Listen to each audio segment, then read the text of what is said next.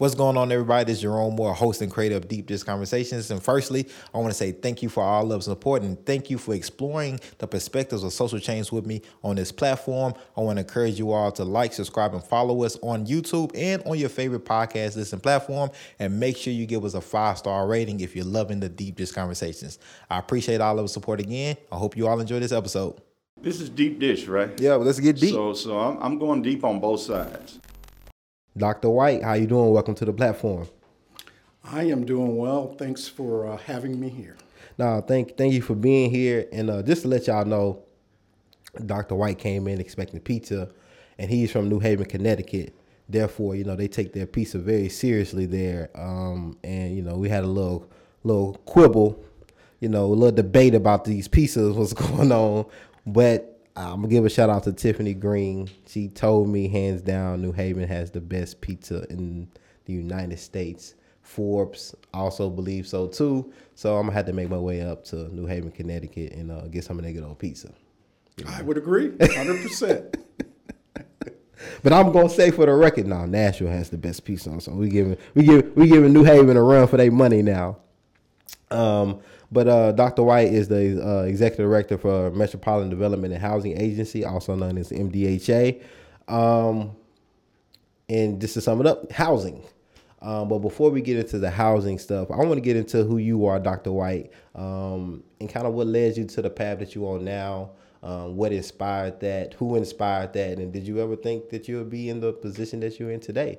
And so you can give us a little background of your humble beginnings. That's a good question. I think I've only been asked that twice in my entire life, what got me into housing. It was following my dad. And my father worked at the Chamber of Commerce in all places, Waterloo, Iowa. And as a vice president of the chamber, got the opportunity to build some affordable housing. So as a child, I got to see the impact of affordable housing. And when we moved to New Haven, Connecticut, he worked at the New Haven Housing Authority. It is now Elm City Communities, and he was there a couple of years and moved on to the State Housing Finance Agency. And I guess I was one of my two brothers that got the bug and got into affordable housing and have been in it for over 25 years. Wow. Just interesting to try to provide for those most in need in the community. It's very difficult to do. I often say at public venues, it ain't for the faint of heart trying to build affordable housing. It is really hard. Wow. And so what were some of the gems that your dad maybe, kind of gave you when he also realized that this is something that you wanted to get into? Well, I'll say both. So my mom and dad, my mom was a bigger supporter than my dad. My dad actually, once I started working at the New Haven Housing Authority, he told me, get out of there and go to the State Housing Finance Authority. There's nothing good going to happen to you staying in low-income housing and working at those housing authorities in his mind. Now, my mom understood kind of the give back and help. And her persuasion for me was, if that's your passion, you need to follow your passion. And you're going to work a lifetime, and you might as well enjoy what you do. And if you can give back at what you do, that's a career you want to seek. Don't listen to your father. His experience was different than yours. So I think part of that, Jim, was just seeing it, living in New Haven, seeing the level of affordable housing that was there was in pretty bad shape, and then being able to work at an agency to actually work with families to move them up and out of affordable housing inspired me and has kept me going in my career. What type of, how would you describe your personal housing upbringing growing up, and a little bit in Iowa and then majority in New Haven? So I'll talk a little bit about New Haven and not so much in Iowa. I was young when we moved from Iowa. Okay. There are African Americans in Iowa. I'm often asked, if you come from Iowa, or there's like Utah, there are African Americans in Iowa. Yeah, we grew up in Waterloo. Okay. And Waterloo is much like Gary, Indiana. And when you think about Gary, industrial, Waterloo, industrial, and moved to New Haven. Two-parent household. Was fortunate that my late grandmother lived with us as well. She moved from Iowa when we moved in the 70s. So I actually grew up with my mother and father in the house every day. Grandmother there to help raise me and my two brothers, kind of the village approach. Okay. So the level of wisdom and redirect that my brothers and I got is invaluable to who we are today. It helped build our character. Having our dad home every night, he'd go to work, come home, be in the living room. If you had conversations, we would literally eat at the table at least twice a week as a family. Not necessarily the Cosbys, but as a family. Right. And, we grew up middle class in New Haven, went to public school, went to public colleges. So really enjoyed growing up and striving with my two brothers, one older and one younger, and having the ability to have a grandmother in the house to provide a level of wisdom that most generations don't get. Right. So we have something in common. We both middle childs. So I have an older brother and a younger brother, and we're the best. Middle kids are the best. Let's call it what it is. Let's call it what it is. So growing up in that household, growing up in a black household at that, black people, black folks in this nation and housing have a peculiar relationship when it comes to housing and the lack thereof to affordable housing, redlining, structural policies rooted in discrimination that prevented black folks from getting housing and building generational wealth within housing. With your father being in that sector, did that ever come up before you actually, got into the work? Did that ever come up? Were those discussions ever talked about? Or did you just visually see it growing up in New Haven and ask those questions like, hey, like, why are these disparities happening here in this city that I live in? So that's a great question. Great question. It did not come up in our household. We were fortunate. We were one of three families that lived in a majority Jewish neighborhood in New Haven, Connecticut, Wow. which is something in itself. Right. Back in the 70s, when we moved into the home that my parents still own, the differential is every neighbor in that community came and visited the house and brought cakes, and that's when communities were communities, when Right. people would walk up. We weren't judged by, obviously, the color of our skin, being one of three African-American families in this entire Jewish neighborhood. But the disparities in New Haven are pretty stark. So you have Yale University with great wealth, and you have low-income housing that is throughout New Haven, Connecticut, with a city of about 130,000 people. So I first encountered it as I ventured out in high school and had friends that lived in low-income housing and would go to their homes and see how they lived. Played on a football team, so was one of the captains of the team, and often asked about the coach to be a leader to others that were in single-family households. First got into redlining when I was at the New Haven Housing Authority. So I worked at the New Haven Housing Authority for about 6 years and saw the impact of redlining and low-income housing, the need for the products and how distribution and wealth is distributed. Growing up middle class is different than growing up if you're low income, but those families that we knew that were low income, it was a struggle.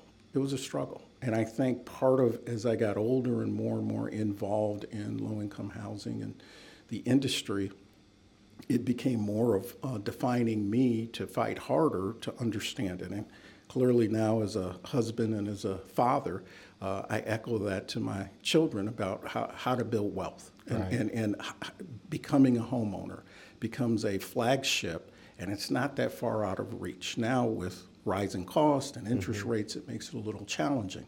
But New Haven is a interesting model when you have the wealth of a university the size of Yale, and you've got some of the highest poverty in the state is right in New Haven, Connecticut. Wow. And so as I was doing my super top secret research on you, trying to find all your secrets, you have a very, I think, peculiar background in working in cities that Nashville is tried to model after in some of the meetings that I've been in, especially with economic development. And that is Atlanta, and then that is Charlotte, specifically.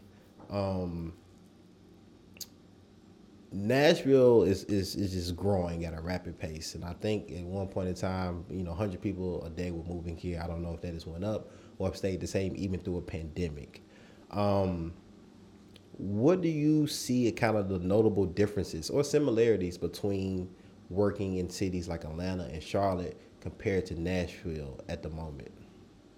So, one of the positives in Nashville is it's growing, right? What you don't want from an economic development standpoint is a city like the old Rust Belt cities that aren't growing, people aren't coming to, they're moving away from. So the economy's growing. Some of the similarities are there are, larger pockets of immigrants that are in all three of those jurisdictions. Embracing those cultures become important for Nashville moving forward. I think Atlanta and Charlotte are slightly ahead as it relates to transit. So when you think about moving people, and you know this, whenever you get on 24 or 40 or 65, at any given time, it could be a little bit of a parking lot, and you kind of sit there going, why? Well, it's pretty clear that the grid system for the highway is used by all of us local versus used by visitors. Right. In Charlotte, they did do the people moving piece, so transportation becomes a big piece. Atlanta has its, although when you go to Atlanta, and I lived there on 2 different occasions, 285 is a bear in itself that you could spend a long time on. So I think those are kind of the similarities. I think both of those cities have gone through massive growth. I think Charlotte has done a little better job on the affordability piece as it looks at transit-oriented developments than Atlanta, particularly because of their light rail and how they were able to build out on the light rail side. Atlanta's trying with the Beltline. It hasn't quite got there. MARTA's interesting, but MARTA will never get the referendum. They've been trying for 20 plus years to expand it. And I think, for me, those are the similarities. I would point out one thing when I'm asked that question. The major difference I see in Nashville is welcoming. Okay. And Atlanta has a welcoming, so does Charlotte, but Nashville is welcoming. Right. And there's a different level of welcoming as I entered this community than what I experienced both in Charlotte and Atlanta. Not to disparage either of those great cities, but there's a different welcome that Nashville has for its residents versus those cities. Well, yeah, we can just say it right now. Nashville is better than Charlotte and Atlanta. Dr. White might not say it. I'm going to go ahead and say it, But no, thanks for breaking that down as somebody, that has insight specifically on those two cities and Nashville, and just the growth in, a lot of meetings I've been in, just like those two cities always come up, or like what should be doing, what cities should we be looking at, and those two cities always come up. And now I want to kind of get into like the meat and potatoes of MDHA. Can you break down for us, for those who might not know, what MDHA does, what they don't do, and what does it mean to community here in Nashville and the services that you all provide? So, MDHA has been in existence since 1938. So being the 6th executive director, it's an honor to be here, and particularly being the first executive director of color is important at this time. So we are kind of 3 different companies under one roof, if you think about it. So we're a housing authority on one roof where we have a portfolio that we call RAD. It used to be the old public housing that was converted to RAD. So we provide 6,000+ affordable units. In Nashville, we have our Section 8 program, which we call rental assistance. We have over 7,000 vouchers in that program. And then we have some various HUD-related programs that kind of center around those, the old Ross and those type of programs. That's core of that business. We administer the community planning funding for Metro government. So we do home, CDBG, ESG, HOPWA, and we do that in a community way. So that's a separate business unit. We're also under our urban development, we're the redevelopment district. So there's 11 redevelopment districts in Nashville that we administer. Out of those redevelopment districts, we do a number of things. TIF is one of the tools that we're hoping to use with redevelopment, but we also, when someone applies for a tax credit and they apply to us, they can get a pilot through our urban development. So it's seemingly 3 companies. So we provide housing for almost 30,000 Nashville residents. Wow. We have a staff of close to 350 employees and kind of 3 niche businesses under one corporate umbrella is kind of how I define it when I'm speaking about it. Now, we do have other programs that are embedded in those units or outside of those units as well, but that simplistically is who we are and what we do. How does MDHA impact the Nashville housing crisis? Whether that is by developing more affordable housing units, whether that is just one piece, right, of trying to combat the crisis. Can you speak a little bit on that and the impact that MDHA has on, the units that we need? And if I read correctly, I think we need like 30,000 something units by 2030 in order to combat, put a Band-Aid, something to address the issue. Right. And correct my stats if I'm wrong. So the number, what I find interesting is it 30, 40, 50,000. It's a lot of units, right? And if you go back in history and you look at it, when the economy goes bad, you kind of take your eye off of affordable housing because that priority isn't the biggest priority, right? And a lot of cities did that. And Nashville is no different.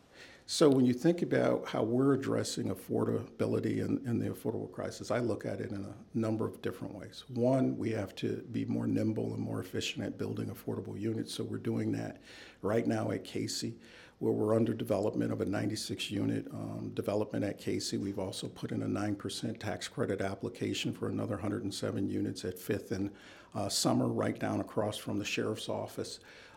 Come January, February, we were looking to put in 2 more tax credit applications for a total of another 203 units. So if you think about it, I've been here 9 months and we're trying to literally get over 400 units under construction in 2023, something this agency hasn't probably done since going back to the 30s and 40s and 50s when all of it was built. So one, we've got to mobilize and do that. 2, we can't be afraid because the numbers are too daunting. I'm often told when we look at our Envision plans, they're big numbers. Right. And what I tell folks, it's really commas and decimal points, and depending how you move them will depend on what we do. And we have to move forward. So I think a big part of what we have to do is build units. We've got to start serving our residents. And by serving, we're looking to create a human services department. Part of combating 30,000, 40, or 50,000 units is we've got to move people through the housing continuum too. So when I say housing continuum, I'm not saying move them up and completely out. Literally moving someone from a subsidized unit to a non-subsidized unit. So you can go from a subsidized unit that we have, which could be a RAD or project-based, to a tax credit unit. That frees up a subsidized unit. So if we provide services to help families and engage them in the economic prosperity piece, we could move them not out of their community, because I think that's wrong. I think we've all learned when we say success is moving into your own house when you move up and out of your neighborhood. But wait a minute, I grew up in that neighborhood. Right. So if we're rebuilding the neighborhood, then we need those residents to be have equity in that neighborhood. Therefore, we're keeping you within the neighborhood, but you're going to move to a higher level. So that'll help. Right. Lastly, I think MDHA has to be a thought leader, not just in Nashville, but regional and national. And by that, I mean we have to advocate for resources that are coming to Nashville, whether they're at the federal or state level, that benefit families of Nashville so we can grow and prosper the way that we need. To do that, we've got to be involved with associations. We've got to be out there talking. Your show is a good place to park that, to kind of say, how do we really talk about this issue? Well, it does require some resources. Right. And we've got to make sure Nashville's getting its fair share from the feds in the state to grow the way that it needs to. That's kind of how Charlotte and Atlanta grew. Now, Atlanta, because of the airport, became an economic engine. If you look at the history from mayors ago, that's how they did their major growth, was through the resources of that huge airport. Well, because Nashville is a blue dot in the red state, the state, really, doesn't, give Nashville what we need, as we seeing now with like the educational situation that's going on where, you know, we're going to be fitting the bill, it seems like, going forward for what we need educationally. Hopefully that doesn't happen in the housing, but, you know, that's what happens, I guess, when you are a very progressive city and then maybe very more majority conservative state like Tennessee. But I do want to touch on later on, but I'm going to say it out loud so you can kind of be thinking about it. I do want, because we have the mayoral race coming up in 2023. And I'm interested in getting your thoughts on what does Nashville's mayor need to be thinking about when it comes to housing for us to be able to address the things that we know that we're facing in housing. And being the executive director of MDHA, I think your thought on that is very important. So I want to just put that out there. But also you said something else that is really interesting. Growing up in a low socioeconomic area myself, you know, when I had family members that lived in public housing, which we would refer to like the projects, the bricks. And, you know, we will always see this, you know, kind of cycle, like this generational. It's like, you know, just not just they're just there, you know, over time. But you said something about that elevating out of that, which I haven't heard many people speak on, and did not know that there were services and programs that families have access to in order to get that support. If, you know, of course they have to want it, right? They have to willingly want to get out of the current, you know, housing situation and elevate and, you know, continue on. But that's good for you to hear and know that those services are provided to our families here in Nashville that are in subsidized housing. So we have service providers that are providing it. We used to provide direct services at MDHA. We have some still. What I'm talking about is unleashing a human services department and focusing exactly what you said on those families that are looking to move upward and onward or looking for opportunity. Now, part of that is looking at the economics. And when you look at the economics of MDHA, we're a $150 million annual business. And I'm going to repeat that because some folks don't get that. We're a $150 million annual business. Out of that, we're spending 30, 40, 50% local. That's a pretty big spend. Yeah. How do we now get those residents of our legacy sites, as I call them, the Casey's, the J.C. Napier, the Sudicums, Andrew Jackson, the Cumberland, Cheatham. How do we get them involved in the economics? Well, we've got to design programs that are generated for them. We've got to get them to the table. We can't be shy.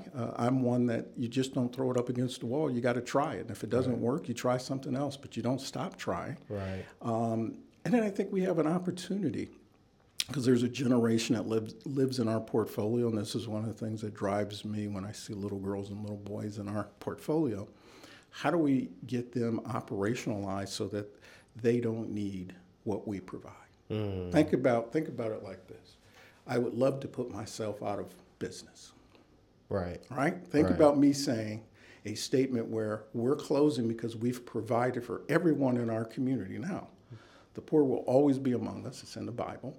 Right? So we know that. However, if our aspiration is we're going to provide so much that there's a generation we can impact, and even if it's by a percentage, that won't need affordable housing because they have opportunities to go to college, they have opportunities to go to trade school, they are entrepreneurs, but when they get out of high school, they can do all kind of things. Right. Well, let's open up those opportunities. Right.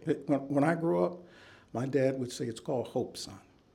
You have to hope for something. Right. And you've got to want it more than I want it, or you're never going to obtain it. Right. That's interesting that you brought that up because a lot of times we ignore the resources that could be the preventative resources, right? If kids and families had this, they wouldn't probably be in that situation. And so that's great to hear you being that thought provocative about what you all can do to play a part in those resources at the beginning. And so you're not waiting until they are already in public housing, But hey, let's get you before you end up or may have to use this service, which we don't want you to have to use. Right? And so, are those programs that you all are already thinking about working with other community organizations to implement, or is that at the beginning stages? Where are those programs at now? So those are at the beginning stages. Okay. A lot of this is in my head. Okay. I'm like the mad scientist when I think through things like this. We have some existing family self-sufficiency programs. Okay. We do on a smaller scale home ownership programs, rehab programs for owner-occupied. What I'm looking at is being more intentional. Okay. How do we address a generation, as you talked about it? So when you come over to Casey Place and you see our portfolio, not the new, the old, and you say, how do we address this? Right. How do we address it in a way that impacts the end user? Right. And it's the customer focus. Right. It's really going back to customer service 101 and saying, why don't we ask the end user versus me telling them what we're going to do? Okay. You brought up some things that I had to jot down, especially as Nashville is growing around affordable housing, and so I want to get into gentrification. Okay. Some people may not even want affordable housing next to their community. Some people say, "Hey, it may bring down the property value of my home or my community."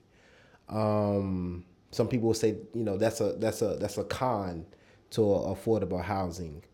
And as Nashville is growing and we're seeing gentrification happen rapidly, in historically black areas specifically, how does MDHA play a part in that, where you have areas like Cheatham, Andrew Jackson? There are rampant gentrification happening all over those communities. Germantown, right down the street from Cheatham. Andrew Jackson, all of these things are proximity to downtown, which a lot of people, want real estate in. How does MDHA respond to that, and pivot around those things when it comes to, affordable housing and making it accessible to those that need it most? So that's a good question. Gentrification is economics 101 at its best. I think Cheatham Place is a great example of that. So one of the ways that we addressed is we had a training facility that sat near Cheatham Place that was damaged by a couple of storms. And that facility was torn down, and in its place is 100 units that have been built, and we did a ribbon cutting a month or so ago at Randy Rogers. And one of the ways to combat it is us looking at our land use. And as we look to rebuild those sites like Cheatham, increasing the density on that site. So one of the things I look at is, part of it is saying, if we've got X number of units, how do we build back what we have, plus maybe 5% more affordable units? Those affordable are generally serving families under 80%, but our niche is really 30 to 60% of AMI is who we're serving. So, Germantown, great view. Randy Rogers has a great view of the downtown horizon. But again, we've generated 100 units over there, 50 of which are low-income units that we have. We're going to have 50 vacancies at Cheatham Place that we'll pull from our waiting list. So we created 50 affordable new units over there. I think every neighborhood is different. And NIMBYism is nothing new, right? Gentrification is certainly nothing new. I think part of what we're looking at is how we rebuild those legacy sites, and we impact those sites by maintaining, one, the number plus a percentage above that for affordability, because if we don't do it, who will? Right. We're the leading advocate to do that. Two, we've got to then look at the land use. So when you look at a site like Casey that sits on 63 acres of land, that had 716 total units, we're looking to put back 2,400 units on that site. So there'll be opportunities for those families that are 80% and below to live on that site.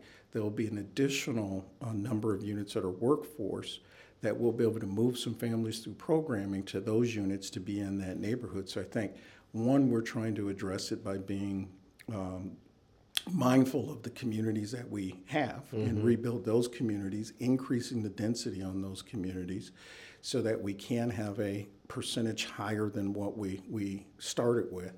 And then lastly, we look at land use as well. We look at the borders of our sites, and when there's opportunities for us to have land, there's a few that we do. We have bought land in the past, not since I've been here, but in the past to kind of protect those. So I think, our biggest driver is being one of the largest affordable housing providers in Nashville. So that is core to who we are and what we do. I want to bring up safety. This is another thing that comes up around public housing. We have an organization here that does great work, Gideon's Army, in the Cumberland View, also known as Dodge City.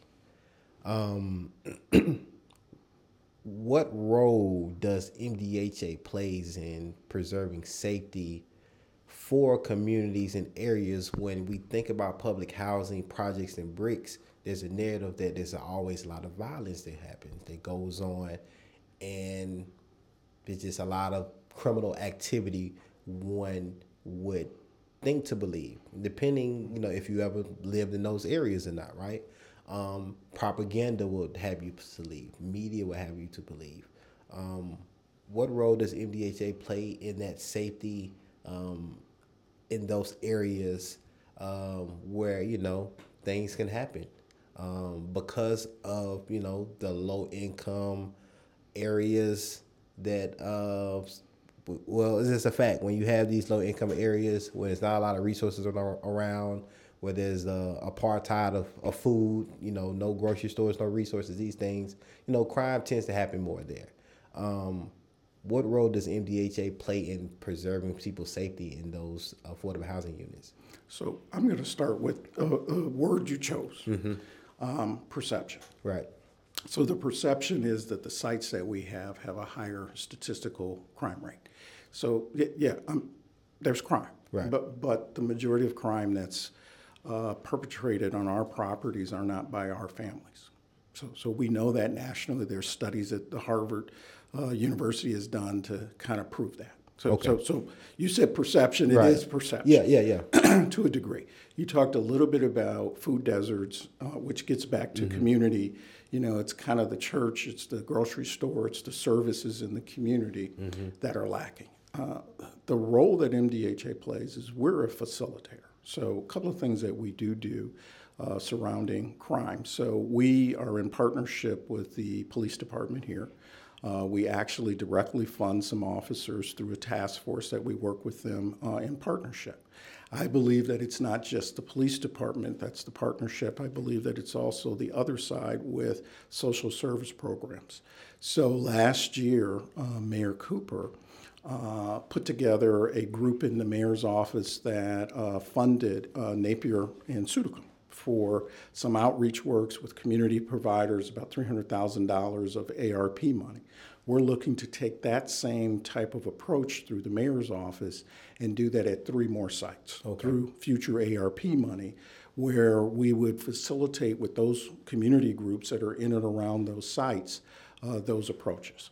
We also, with our human services programming, we want to make sure we're doing diversion programs on the human services side to help address those issues. Idle minds, you have nothing to do long, hot summer. Right. We're also looking to partner with the police department on the police athletic league. They just got the 501c3. They're doing boxing now. We're looking to partner with them on that. I think there's a level of policing and community policing and services that have to come together. The other thing that we're looking to do is work with the juvenile justice system. So I believe there is no throwaway kid. Let me say that twice. There are no throwaway kids. Right.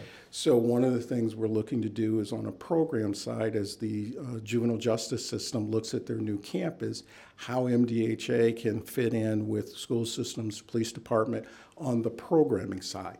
Just because you ended up in the system doesn't mean you stay in the system. Right. So we do have a role to play.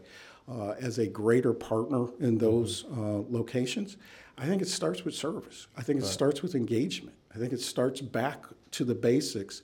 It's the two things that I pulled out that you said, the perception and, the food deserts. Right. So when you have communities like that, you have that. Now, when you think about Cumberland, you've got Kroger's right next to, not Cumberland, Cheatham Place. You've got Kroger's right next to it. Right, so on you one don't row. have you don't have the food desert. Right. But you certainly could use we could use some services over there. Right. And there are a number of organizations we're going to look to this year to kind of put together a list of those organizations with the mayor's office and work with those groups. So, I think that there's a balance level.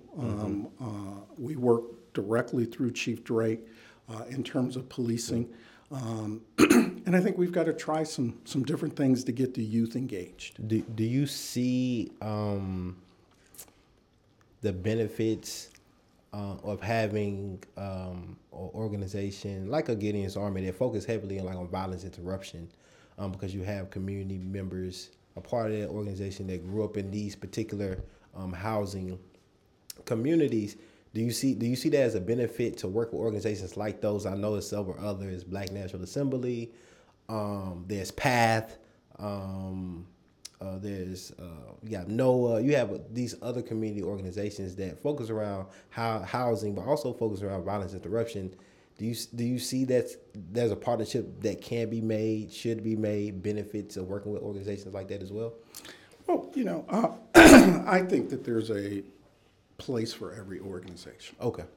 I'm not so sure about Gideon's Army in terms of how they approach it. Right. I'm familiar with NOAA and what they do. Have two board members on my board of commissioners that are on NOAA's board.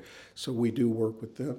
I'd like to re-engage the Urban League. When I grew up, the Urban League played a much more robust facilitating role to kind of get the community together. So I do think there's a number of groups. Being a disruptor, or are we trying to engage people in gainful employment, get them part of the economic prosperity in partnership with a chief of police that is a community-minded chief, not just we're going to lock people up. He's community-minded. Right. I'm working with Chief Drake on that provision with us. And then I think it's how do we unleash the economic wealth for a number of people? If you're doing those, I just haven't figured out yet how the disruptor piece works if we're doing all those things up front. Okay. There's another narrative that's in our community around public housing that specifically kind of disproportionately affects Black families. And it's this narrative that, hey, if you are a Black woman or a woman in general, you cannot have a man in the household in public housing. That is one of the qualifications. That is one of the thresholds that you must meet. Is that true for all of public housing? Is it not? Help us figure this out, because it's been talked about a lot around housing, and it's pretty much like, hey, you're getting paid to not have the father or a man in the household. No, it's not true. Okay. So break this down for us, Dr. White. Have you heard this yourself, though? Is this something that you heard, or? So being in this as long as I have, okay, it is something that I've heard. Okay. I mean, we actually, when I worked in Meriden, Connecticut, I can tell you factually, if you were in a two-partner relationship, you could sign the other partner on the lease. When I was in Saginaw, Michigan, if you were in a relationship, you could be added to the lease. Okay. And we supported two family member leases. No, I think that gets back to kind of what we talked about with what the perception is. Okay. And it really gets back to breaking down the Black family. So when you think about breaking down the Black family, you're talking mass incarcerations and things like that tipped the Black family. Right.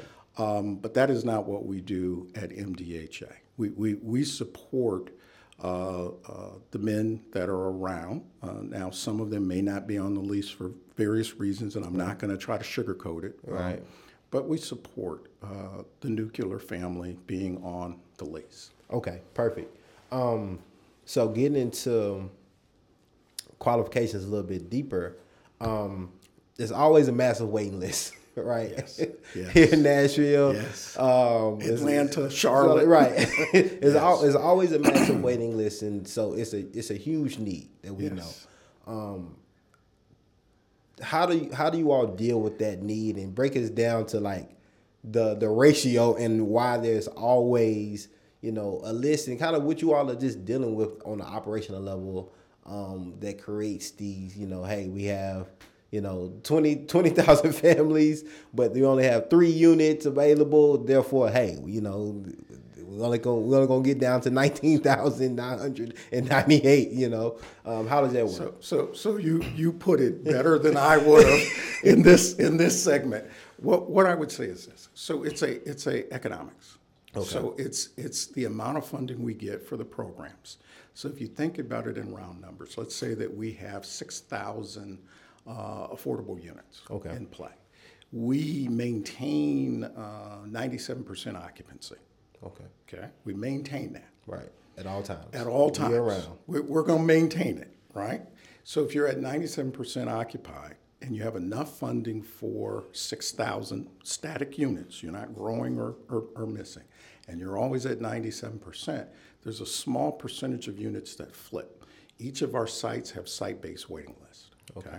So when you think about a place like, I want to keep talking about Cheatham Place. So when you think about Cheatham Place, if we have 3 vacancies and we open the waiting list, well, the waiting list is because it's been there for 2 or 3 years, so we'll open it, we purge it, and then we have a waiting list. We'll get 500, 600, 700 people for those 3 units.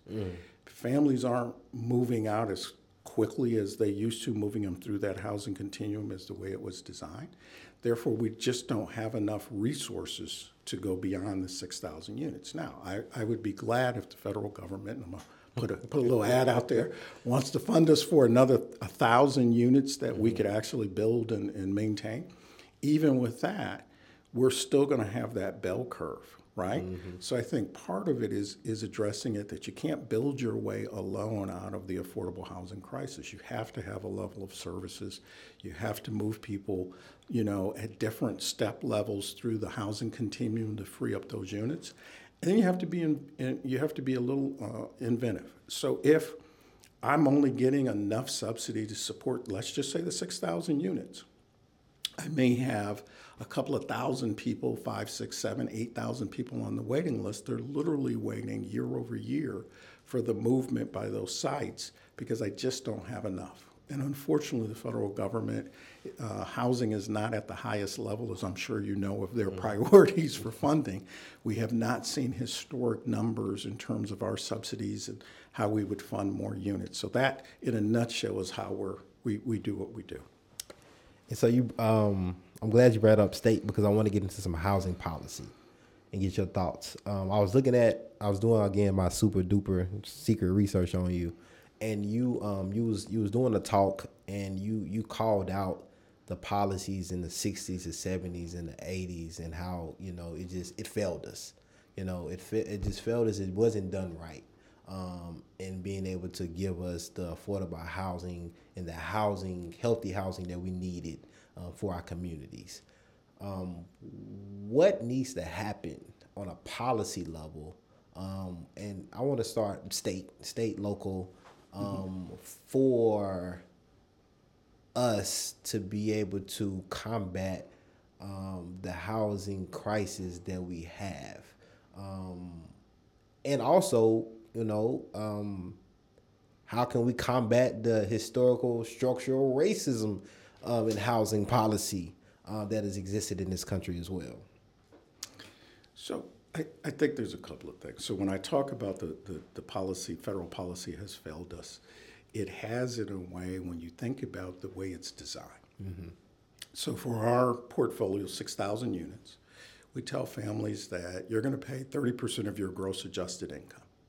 Every time your income goes up, you pay 30%. Now, when you get a fixed mortgage, you don't pay more. You don't pay less, you pay the fixed rate for 30 years. Your income goes up, you have more disposable income in a mortgage situation. In affordable housing, that doesn't happen. Right.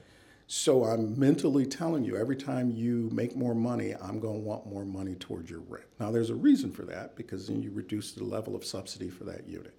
But what you're telling that person is it really valuable for me to, one, report it, two, to make more income, because when I do, you're going to want more of it. So I'm not sure that that policy, when it was written, was really ferreted it out. It was really about reducing the person's dependency on the subsidy so that they paid more. But there was no carrot to that. Right. The other piece is, as long as you abide by the rules, you have housing. Right. So if I lose my income, I still have housing. Well, in a mortgage situation, we know if I lose my job, I got to go get another job so I can maintain my housing. So I think those type of policies didn't have the carrot in there to help those families continue to strive upward in the economic trend and move forward. So I do think from a federal, state level, there's got to be some ways to incentivize families to move through that continuum. Now, I don't expect a person at 30% of AMI within a year is going to be a homeowner, particularly with the prices in Davidson County right now. Right. However, we could move them from a subsidized unit to a tax credit unit in a time period if they're given an opportunity. Then they're at that kind of fixed rate where they're not paying that scale. So when I go make another $5 an hour in the job that I'm working, it's not all going to my rent. Right. So that's one. I think on the racist side, I think, at MDHA, like most housing authorities, it started in the 30s and 40s in this country, and you can go anywhere in the country, and it doesn't have to be here. You can look at Atlanta, you can look at Charlotte, Philadelphia, up there in New Haven. It was all segregated housing. Right. It didn't matter whether you were in the deep south or up north. It was designed that way. Right. Okay, that's factual. I think here what we've done is we're working to integrate, as we look at a mixed income model, to integrate the population better, so that we're not building African American or Caucasian only housing, which was part of the way housing was built in the 30s and 40s here in Nashville, in Philadelphia. You go to any city, it's not hard to pick it out. Right. Now, I think part of combating that is figuring out, and I keep getting back to the economics for families. How do we get them to be part of the economy and be part of the windfall as we start rebuilding these sites, as there's job creations at those sites, as we have job training programs, as MDHA continues to partner and say there's some slots and you can go to this program for free, we can help you with this, we understand daycare is a challenge. I think there's opportunities for families here in Nashville to be part of that prosperity. Now, we, by law, and you know this from your research because you keep looking at the laptop to pull the research. I'm pulling that research. So we don't discriminate in terms of by all the laws and federal regulations that we do. We literally now have a portfolio over at Casey where we've built back about 500 of the units, about 25% of Casey's been built out. That is very balanced in terms of folks that live there. Right. I think part of that you'll see cascaded in Randy Rogers. As we continue to do mixed income communities, you will see a more diverse portfolio where we have, and clearly when we talked about Cheatham and its proximity, I mean, Casey has a great proximity right across the highway. You've got the stadium, you've got the downtown area. So we have some properties in some pretty nice locations in Nashville. Is there ever any pushback on that mixed income housing that you receive from communities that may not want affordable housing units next to their housing? So I, in 9 months, have not had any directly. Now, that doesn't mean that it's not there. I'm going to be realistic. So doing this as long as I have in all the cities that I've been in, there's always a pushback. Part of that is education. right? So we've got to educate people that when we rebuild the portfolio, and it's like you talked about with the crime, Right. is it fact or is it Perception, fiction? yeah. Yeah, is it the perception? So when you pull those crime stats and you start saying, well, this is where we were when we start rebuilding that mixed income community, here's where the stats kind of fell. Right. And here's what we're doing to further that. So I haven't, in my short 9 months, had it here. I have had it in other major cities. And it's not necessarily the biggest issue. It's really educating and saying, well, first of all, the site's there. Right. And if we rebuild it, and if you're putting, back what was there, but you're now putting some market rate and some workforce there as well, you're rebuilding that entire community to be better than what it was. And so, as we close, Dr. White, I want to go back into the mayoral race. It's coming up in 2023, and of course, housing is going to be a big topic when the mayoral candidates sit down and do the panels and forums and stuff. I'm pretty sure they're going to have some type of housing proposal, what they feel how Nashville should be moving to address the housing affordability here in Davidson County, Greater Nashville.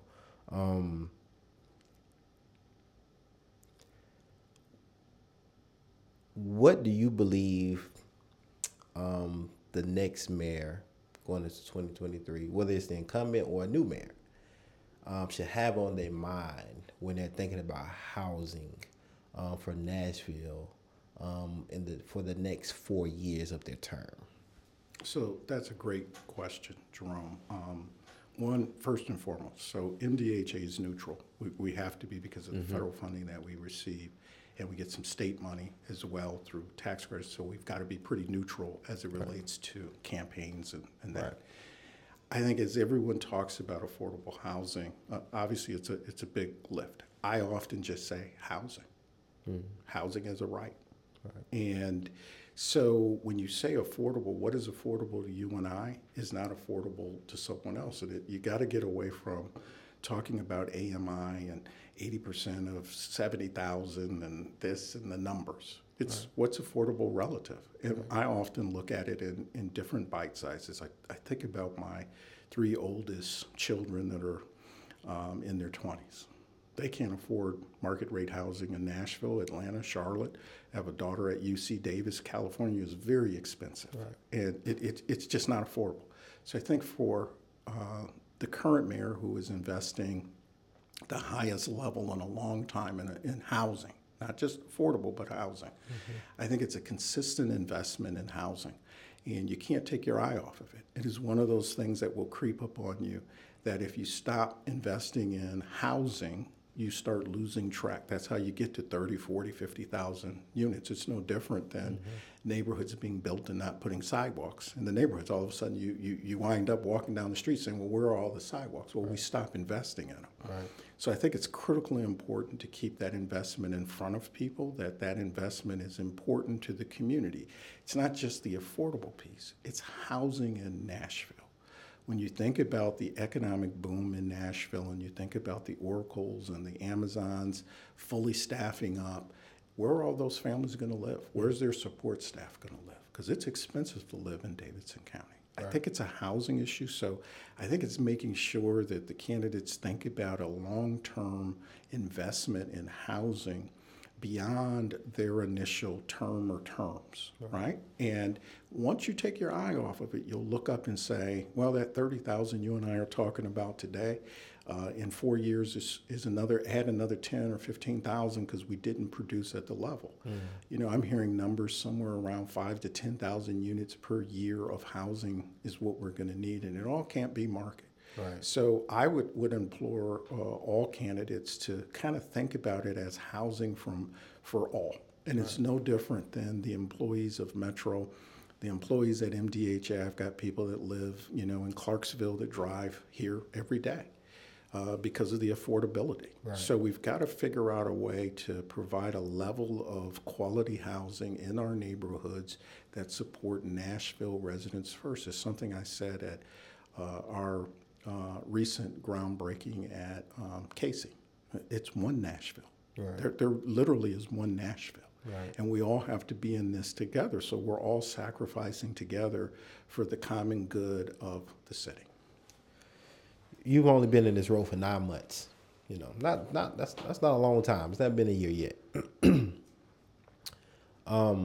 What are your end goals? What are some of the things that you want to check off your list in the next 2 years, 3 years, 5 years? What does that strategic planning look like for you as the executive director, you know, and only being in 9 months, being kind of still fresh, with a lot on your plate. I like how you said fresh, Jerome. I was told recently you're new, but you're not that new. So, you know, we have a 5-year strategic plan now at MDHA, and part of that plan is to build on the things we've talked about here today. The things I'd like to really check is a consistent development at Casey. So Casey, when it started, was a 15 to 20 year plan. We think we can finish that out in the next 8 to 10 years and build out Casey to 2,400 units. We've got some more units at our CWA and another site that's behind it that we need to develop. We certainly want to start Napier and Sudicum in the next 12 to 18 months. That's not going to be an easy lift, but it is something that is worthy of putting a lot of effort and energy on. We're looking at the Edge Hill Envision plan that we have there, so that plan is there. For me, I certainly want to check on my box Andrew Jackson. And the reason Andrew Jackson, because it sits strategically next to Fisk University in a neighborhood that needs some investment. So Andrew Jackson is certainly on my 10-year list. Whether that's in the next 2, 3, 4, 5 years, we certainly want to get something started at Andrew Jackson. Clearly, I've got Cumberland View that we've talked a little bit about here today. We've got several other sites, as you know, right, throughout the city. So I think part of it is I've got this priority in my head. And I started with this. I'm going to kind of give you a circumvented answer. So I started with 3 pillars when I came to Nashville. Mm-hmm. And those 3 pillars were near and dear to me and really defines kind of how I looked at things. And it started with one of my pillars was our residents. And an investment in residents. That's why I've talked a lot about human services and investing in economic prosperity. We can't just be bricks and sticks anymore and just build it out. Mm-hmm. We got to invest in the residents, the human capital piece. We've got to invest in my team. I can't lift this alone, and with 350 employees, I need all the help I can get and all the partnerships. So we've got to invest in our team, and there's things we're doing in our strategic plan, like a salary study that hasn't been done for 10, 15 years. If you don't pay people right, they don't stay. Right. So we're investing in our people. Development. So when I think about development, we're really looking at Casey, we're looking at Napier and Sudicum, I'm looking at Edge Hill, and we're going to look at Andrew Jackson. And I'm not going to be afraid or apologetic to say Andrew Jackson needs to be as high a priority as any of those sites because North Nashville deserves, not needs, deserves quality housing just like everywhere else in Nashville. So those are kind of my high level 9 months in, but we're going to push very aggressively. And I tell folks often, didn't come to watch the paint dry. You know, I'm willing to take some educated risk. I think we've got to push the envelope so that we can get on the other side. Otherwise, it's all for naught. Right. And I'm here to serve those most in need in the community. So if my voice isn't loud, if we're not pushing hard to try to get there, then what are we doing? Right. I'm gonna ask. I'll have one more question, then I'm gonna give it to you. This last statement. How does your blackness play a part in this role that you serve? And when we're talking about, especially here in Nashville, where you know, it's a super majority white city, population-wise. But when you talk about history and rich and what drives and what has driven the city is very black. Whether you're talking about Fisk, Meharry, TSU, you're talking about the Jubilee Singers, the whole idea of Music City, Hot Chick, all these things, culture is very, very black. But especially when it comes to housing, when the majority of people that are being displaced at a disproportionate rate or don't have access to affordable housing are also black. How do you as a black man take that in and balance that into your role. And also when you speak to community, right? They see your face. They say, okay, yeah, he understands or he knows or has all where. How does that play into your just daily role and operations and when you boots on the ground, when you're walking through these housing units and things like that? So that's an interesting question, Jerome. I would like to answer that race doesn't play a role, but it does. I'm the sixth executive director and the first person of color to run MDHA. It's been in existence since 1938. So from a personal standpoint, it is a driving point that I have to do better, have to serve better. And it just gives me that every day getting up, you got to bring it. Right. You just can't come and work. I've got to bring it because there's a legacy of people that I stand on their shoulders, that I've been afforded this opportunity by the 7 board members, but there's a legacy here in Nashville. And there's a pretty strong civil rights legacy. And I know my last job was in Atlanta and they have their legacy, but there's some legacy here. Right. And I just feel it's kind of almost a call of duty that you're being honored to be in the position. And I decided when the board said I was their choice and came to town that I came to do the job, not be afraid of the job. Right. And part of that means I have to embrace who I am. And I am a man of color. I am a man of faith. As they say, when you leave this earth, what are the things that are important? Well, for me, it's having faith. It's being a husband and a father. Those are things that are important, and I want to be able to make sure that the families that we serve have those type of kind of foundations. And if we start it with housing and we can provide services and they can be part of the economic prosperity. And when I say that, think about the 8,500 jobs up at Oracle. Right. Why are we not getting part of those jobs? Right. We got to start preparing now. Right. So if I, with my pulpit, can push that, why would I not push that? Right. It would be an honor and a pleasure considering the civil rights leaders that I'm standing on their shoulders to hold me up for this day. Right. So, Dr. White, I want to give you the last word to touch on anything, go a little deeper on anything. Maybe we talked about it, maybe we didn't during this interview. But if anything you want to say, anything lingering that, we just didn't hit on, or we feel like we just need to go a little bit deeper on, I want to give you that time to do so now in the interview. So I don't actually have anything deeper. I was looking forward to the pizza, so I teased you during the break. So the pizza was a big piece for me coming today. What I would say is that, we're not the old MDHA. And I understand our history in a short time I've been here, and I understand what we've done and what we haven't done. I know what we did when we were the Nashville Housing Authority, and there's a whole group of folks that weren't pleased with what we did. We can't do this alone. And I often tell folks, it does take a village. We need communities to come out and work with us. We need a number of partners that we're going to be reaching to. We haven't been the best partner with all of the folks we've worked with, and I acknowledge that.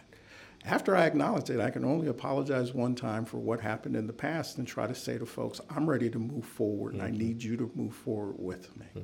And I think we have a great opportunity headed in front of us. I don't look at the numbers as an obstacle. I look at it as an opportunity. But if we're going to do it, I want to do it in a comprehensive, collaborative way. And we've got to really mobilize people, and we've got to get people energized, and we've got to give people hope back. A lot of our properties, our families have lost hope, and we've got to get that hope back, and we've got to give them opportunities to participate in the economics. And I just want to thank you for giving me an opportunity to come here with you. This has been a great forum. I was a little apprehensive, and I was practiced all weekend to figure out the pizza eating. But I'm glad to be here with you and look forward to serving the greater community. Dr. White is not going to let me get away from this pizza. So I'm 312, I'm coming straight to you. We're going to get Dr. White this pizza. We might have to get the whole 350-person staff pizza for them to forgive me for this. But thank you, Dr. White. I appreciate your time. I appreciate your genuineness, your honesty, and just in your presence. And I'm looking forward to what you and your team do at MDHA. for housing here in Nashville, you know, a city where I was born and raised in, and want to continue to live in, and want to one day be able to get a house and all of those things. And so I just appreciate you for your 20 plus years of work in this sector as well. And just want to give you your bouquet of flowers right now while you can still smell them. And just from black man to black man as well, you know, just thank you for your work and to serve community in the capacity that you do. And I look forward to you coming back and having pizza with me, deep dish pizza. It won't be Connecticut, New Haven pizza, but it'll be, you know, 312 Chicago style pizza. Or we might have to get Slim Hugs. I don't know. We can. Y'all let you pick. We'll figure it out. Okay. But I thank you again for your time and this opportunity, and looking forward for what y'all do for Nashville and housing. Thank you.